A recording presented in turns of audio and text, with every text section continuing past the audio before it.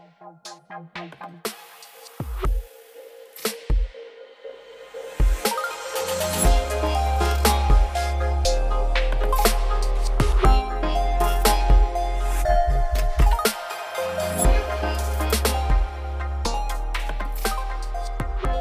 and welcome to the very first episode of What We Talk About When We Talk About Tech, a podcast about the stories we tell about technology. In each episode, we'll talk to a different guest with a unique perspective on talking about tech. From marketing to journalism to developer relations, this podcast aims to give deeper insights into a critical part of the tech ecosystem, which is often overlooked.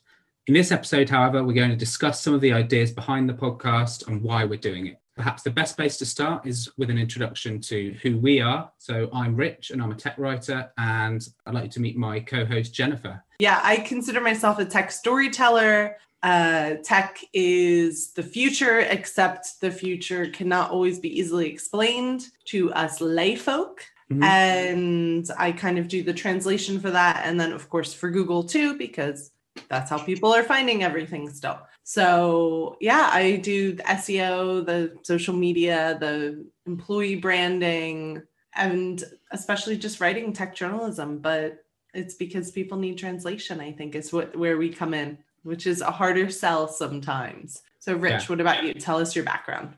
So I'm not a kind of technologist by background. I sort of started in tech publishing. So when I left university, I wanted to get into publishing and got a publishing job at Pact Publishing, which, I started off as an editor. So I was working with lots of different sort of technical authors, thrown in at the deep end, really. So dealing with a lot of like complicated technical topics, even though, I was sort of a few weeks out of a kind of English degree. So yeah, thrown into the deep end. And then over time, I sort of moved more into marketing, and I sort of really got more of a handle on sort of different technical topics, not necessarily from a technical perspective, but from kind of thinking about different communities and kind of what they're trying to do with different tools, how they identify what matters to them, what they're interested in. I think having that broad perspective. So like I said, I'm definitely not a specialist, and I definitely don't kind of have a in-depth knowledge of any of these technologies a lot of the time, but I think I do have quite a good sense of broadly sort of how different communities kind of fit together and who's doing what and what people are interested in. So I was going to ask actually, how did you what was your sort of entry into the industry? Like what was your sort of background from kind of getting into this field, I suppose? I guess just always writing. I was in Spain, 10 years ago, and someone reached out to me from Smart Planet, which was a CBS entity that got kind of absorbed by ZDNet. And I was the innovation writer for Smart Planet for About Spain. So innovation in Spain. And then from there, it just fell, and I've always just fallen back into journalism. I have never taken a journalism class. It doesn't usually come up. Every once in a while, my editor is like, and then At the New Stack, I've been writing for the New Stack for about 6 years now.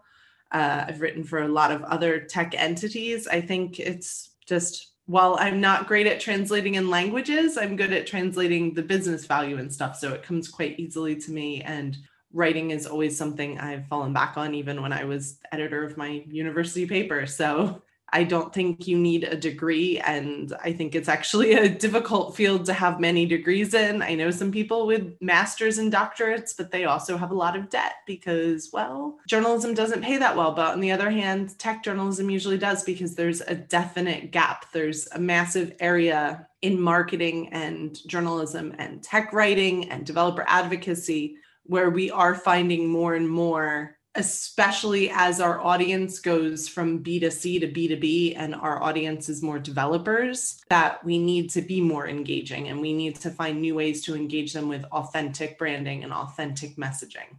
So I think there's definitely ripe for the pickings. I've not had issues finding work. Work finds me. Of course, I'm sure you get all those horrible LinkedIn, do you need more leads? Let me give you leads. And I'm like, no, I'm not looking for leads. No, I'm not actually a business. I just want to be a sole proprietor. I'd rather partner with people like you, Rich, and then we trade off and do different things over time instead of building a large conglomerate, because I think what we do is unique. We have unique voices. And that's one of the fun things about tech journalism is in tech marketing, we get to define and translate the value for a broader audience. and we get to help tell other people's stories and the technology stories. So it's really fun, but I guess it's a bit quirky and a bit hard to describe even myself, because when people ask, I don't think most people know what I do. Even my husband's like, I don't know what you do, which is fine. It's okay. As long as I can pay bills, it's fine, right? Yeah. And I enjoy life, which is better than most people.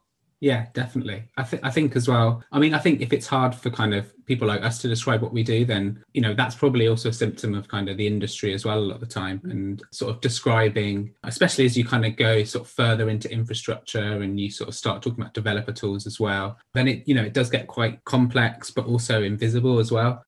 I wanted to also just talk a bit more about where the idea for the podcast came from. Maybe over the last few years, you've obviously had a lot more skepticism and backlash towards the tech industry. And I think a lot of coverage has started to move into the mainstream media. So you've had a lot more interest in all sorts of quite technical topics like AI. That sort of meant that talking about this means that there's so many different contexts in which you can sort of talk about the tech industry. So you mentioned developers. Obviously, that's a huge community to talk to technology about. But at the same time, you could easily switch and have to kind of think about, well, how do we sort of talk about this technology with, say, our investors or with kind of the public at large? Like, how do we kind of manage expectations? How do we manage kind of concern? So I feel like there's a lot of tensions between different contexts and different communities that we want to talk to, that makes it quite interesting, quite a difficult challenge. I was kind of interested to get your perspective on that as well, kind of these sort of different communities and different audiences for technology. Tech touches everything and everyone. So there, of course, will be different communities that come up. APIs are actually at the Supreme Court level right now in the US,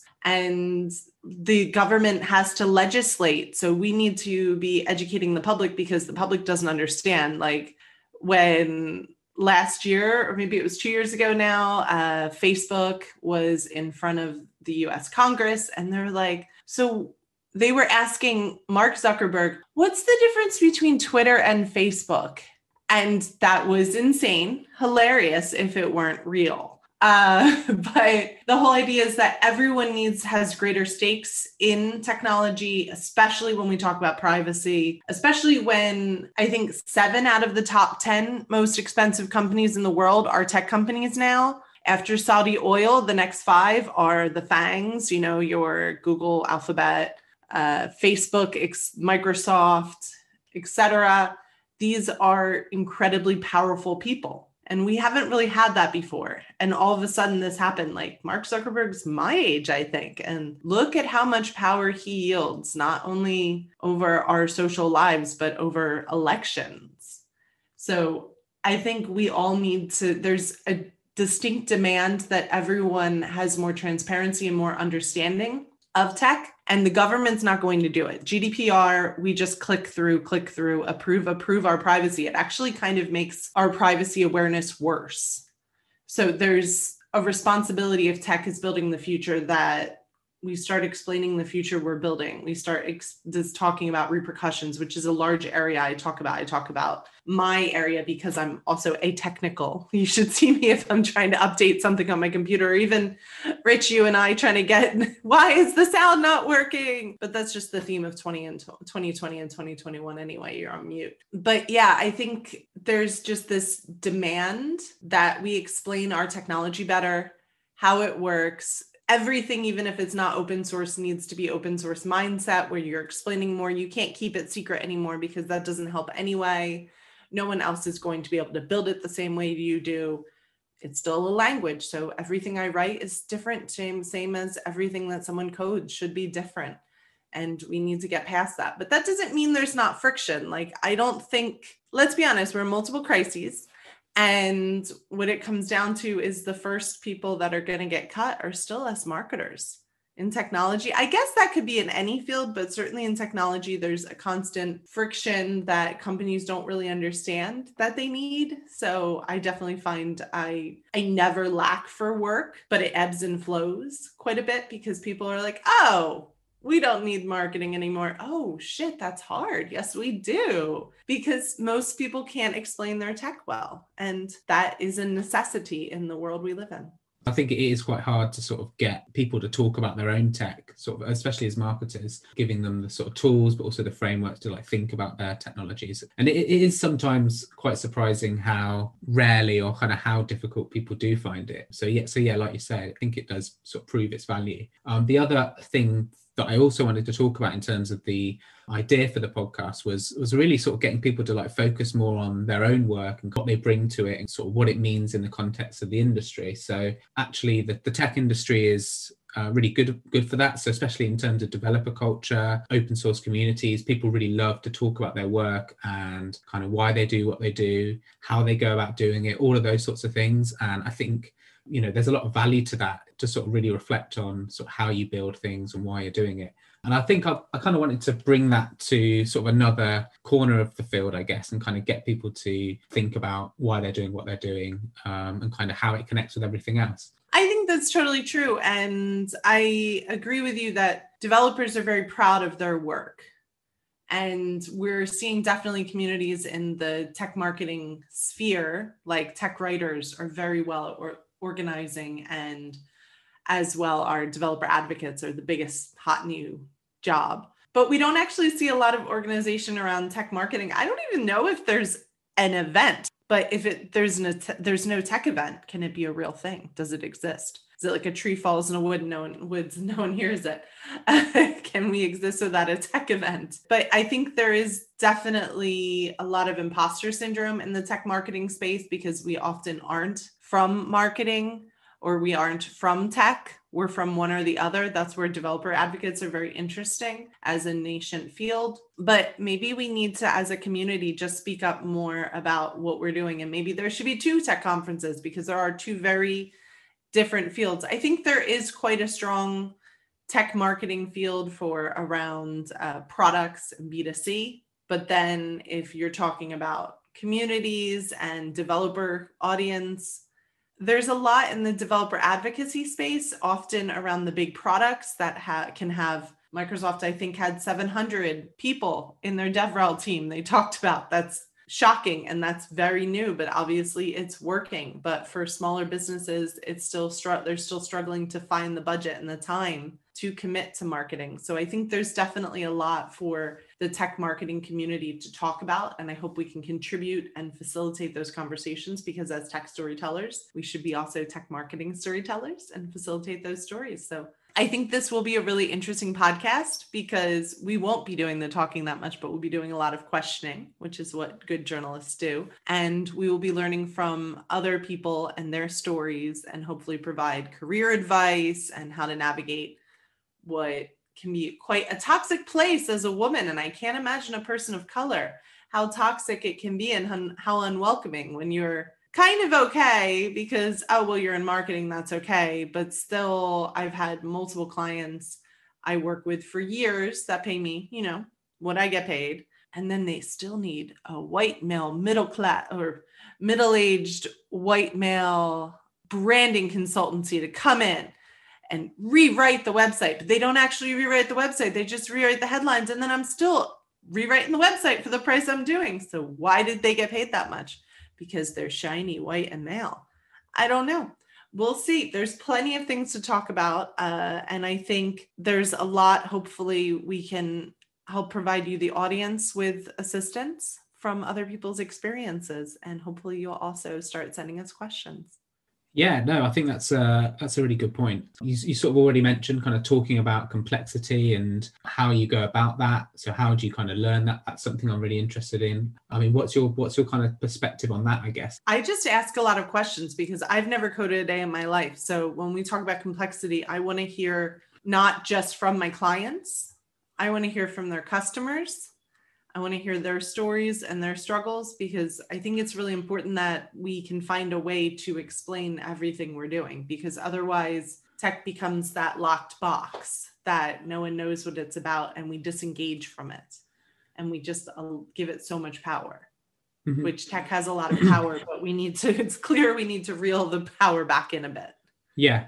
And that actually kind of brings me on to kind of some of the other topics. So things like kind of contentious issues, so around like privacy, AI bias, things like that. And actually, I think it's kind of communicating complexity that sort of is the crucial part of understanding these sort of problems and sort of finding a way around them. Because I think a lot of the sort of problems with sort of privacy and technology's wider impact is from like things like hype and kind of misunderstanding or disinformation even about sort of how something works, what something does, how sort of powerful something actually is, kind of how impactful something's going to be. It's kind of all that confusion kind of perpetuates these problems. So I think being able to communicate to people and communicate them in the right way so they know what they need to know, that's really important. So as well as that, I also want to talk a bit about something you touched on as well, is sort of communicating between different sort of stakeholders. So obviously, like I mentioned earlier, you've kind of there's a big role being played by investors in really sort of shaping the whole industry, especially kind of in Silicon Valley, but also kind of how you communicate to the public. So the people that also matter. I think if you're a shareholder, you probably do care what kind of the public think about your technology. Obviously, that has implications for like policy even. I think also talking to different types of people, and then also talking about products and communities and sort of how you manage that relationship. So on the one hand, sort of talking about the features of a product, making a product really exciting, but also doing so in a way that kind of cultivates a community around it. Because, you're not selling consumer goods, you're not really selling commodities. A lot of products depend on kind of communities for their success. You can have a great product, but if you don't kind of cultivate and engage with a community, then what's the point at all, I guess. That's really interesting. And that, to be honest, that's something I don't have a lot of experience in. I think I've always sort of thought a lot more about writing and copy, but I think thinking about storytelling more from a sort of community management perspective is a really interesting aspect that I think we could all learn a lot from. I mean, have you had much experience of that? What's your sort of understanding of that, and what sort of questions do you have about it? I think for any open source projects, they've had it for a long time. And then now any product that's reached a certain level has a Slack community, because that's what's expected, especially after the last year we've been on. This wild ride of 2020, we've become Slack addicts, as it were. And we're all burnt out from all these Zooms and Slacks, but they are still the way to go. So you need to do that. I think one of the most interesting areas that we don't talk about enough is the marketer's role to go across silos, especially in smaller organizations, because there's a lot of siloing. The salespeople are worried that they don't want to give away their secret sauce too soon. I think there's a very strong argument that a marketing person can be a cross silo function, and should be, especially in a startup, because you really, if your audience is developer, or if you're just trying to recruit at all, because there is a recruitment marketing role as well for all marketers and all startups and all scale-ups, is that you need to get everyone involved in marketing. That could be having everyone sharing your job opening on LinkedIn, and developers have every reason to be very suspicious and don't want to be involved in LinkedIn because they are spam. Or it can be just trying to get developers to write articles because they feel uncomfortable with it, but they're the ones that know the technology better. And then you help them polish it for SEO and for the general public audience. You work as someone that helps them tell their stories. I think there's definitely a very interesting perspective where marketing enables that cross-silo functionality. Marketing helps take the pressure off your support team and your customer success team, because we will create an FAQ that is searchable so people can find that. There's so many different areas that you see marketing, which could include developer advocacy, which are usually embedded on product teams, which is great. Customer support can be part of marketing in tech. Tech writers, documentation is super important. It is the number one thing a developer wants from an API they're going to use. And yet it's like way down at the end of the product lifecycle that they're like, maybe we should update this documentation. Let's try to automate the updating as much as possible. But there are marketing reasons for that too. So I think everyone has a voice. And then of course, if a company is looking for funding, that voice also needs to be the CEO. So of course, there's a lot of ghostwriting in our field. There's a lot of pitching on behalf of someone else to speak at events, to go on these podcasts, wink, wink, if you're interested. And yeah, I think there's it's a very interesting role to play, also because the marketers tend to be the more outgoing on especially on a technical team. And I think that puts us in a good position to bring people together and build more of a community, especially when we are in a remote first culture that still a lot of people aren't used to. So I think there's a lot that marketing consultants in tech can do to make it a better, more transparent culture and community. So I think we've got a lot of good stuff going, but clearly I think highly of myself. Yeah, I think I hadn't thought about ghostwriting and sort of pitching for people. And I think in a way that kind of almost sort of reaffirms like the importance of this kind of podcast, where you're sort of focusing more on, the people that actually do that, who often aren't that visible in the industry. You know, you've got kind of CTOs, CEOs, engineers, and yes, I think kind of people in developer relations are sort of changing that, but still, I think the people that talk about it, and you know, maybe that's just kind of got to be the way it's got to be. And I think if you're leading tech, maybe you kind of, there's a reason why you sort of like that dynamic. But I think for those of us who are in the industry and we sort of do play that role, I think it's still important to kind of talk about that and sort of flag those people that are actually involved in that process, I guess. As you sort of mentioned, I think people are sort of happy to kind of have those skills when they really need them, but they're quite quick to forget how valuable, but not just valuable, but also kind of how hard they are to actually do, right? So I think sort of flagging that and kind of giving people a space to talk about that and to celebrate that is a really important thing to do. So hopefully people will get that from this podcast.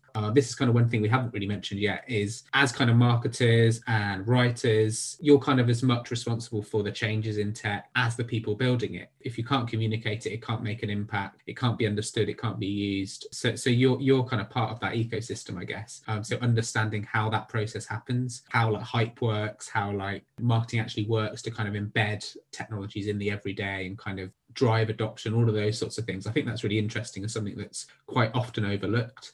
So I'd love to like be able to talk to some more people about that. I think the other thing, and you sort of touched on it when you mentioned imposter syndrome, thinking about that relationship between kind of technical skill, communication skills, critical thinking skills, and in a way, this is part of like a broader discussion, I think, about like STEM and things like that. Obviously, in recent years, there's been a real emphasis on sort of promoting STEM skills, promoting STEM topics at like higher education level. So I think there's still, it's really important to kind of reflect on sort of how communication skills and those sort of so-called like softer skills kind of really play a role still in that kind of STEM environment, and that it's not one or the other, I guess. Oh, for sure. And especially if you were a founder of a business, if you're in the founder stage and the C level of a business, if you're in series seed round, series A or B, you need a CEO that has those communication skills. The CEO doesn't necessarily have to have the technical skills. They just have to understand how to explain the technical skills and the business. So I think definitely everyone can benefit from understanding the complexity of tech, even if you're not working in tech, because it's our privacy. It's everything. Tech is everything, our lives. But on the other hand, technical people could benefit from being able to express themselves and getting into the habit of being transparent, whether on social media or writing on the blog. I think these are habits, these are good habits to form on both sides, understanding technology and understanding how to explain what you're creating. Also, because it makes you a better developer. You are less likely to have technical debt if you use user stories and you are building in a pattern that is event driven and understanding of the next person who will use your technology. So it's less lazy and it creates more stable technology and more conscious, and you're more connected with the customer. So you're more likely to be providing them with the features they want and without putting them at risk. So I think it's definitely both sides, the technical and communication skills have a lot of room and are very welcome. And I think that's why developer advocacy has skyrocketed as a role, and a role that now doesn't cost so much because no one's traveling, because it was always the most expensive role in a company. So I think the developer marketing and the tech marketing space as a whole is really exciting, and I'm looking forward to speaking about it. Yeah, definitely. And just to end, I think the kind of final point that I sort of want people to think about and sort of learn from this is really, and I think you've maybe touched on this earlier as well, but to think about our role as like writers, marketers, in sort of perpetuating like complexity and exclusivity and sort of what we can do to change that. So kind of almost coming at our sort of role in the industry from that perspective, I suppose, because I think, you know, that's kind of an active part that we can play in sort of shaping the industry, I guess. I think, yes, we are providing a service often to companies, to entrepreneurs, but it's sort of how, you know, we are in a position of maybe not kind of massive amount of power, but we do have power to sort of shape the industry and sort of change how it's viewed, sort of, especially outside of it as well. Yeah, I honestly think we need to all, while so many of us are consultants and self-employed, we need to all band together in a way to try to make more noise as tech marketing, because we do have an important role to play, whether we are opening those lock boxes. And because tech is for everyone, it can't be exclusively for technical people anymore. Everyone has to use it. That's one of the things the UK government has done really well with government digital service. They made it from the start. If they were getting rid of paper forms, everyone, there was no such thing as an edge case. Everyone had to be involved. So I think that's the role marketing has to play, to get rid of this exclusivity and this separation from these demigods of the FANGs companies.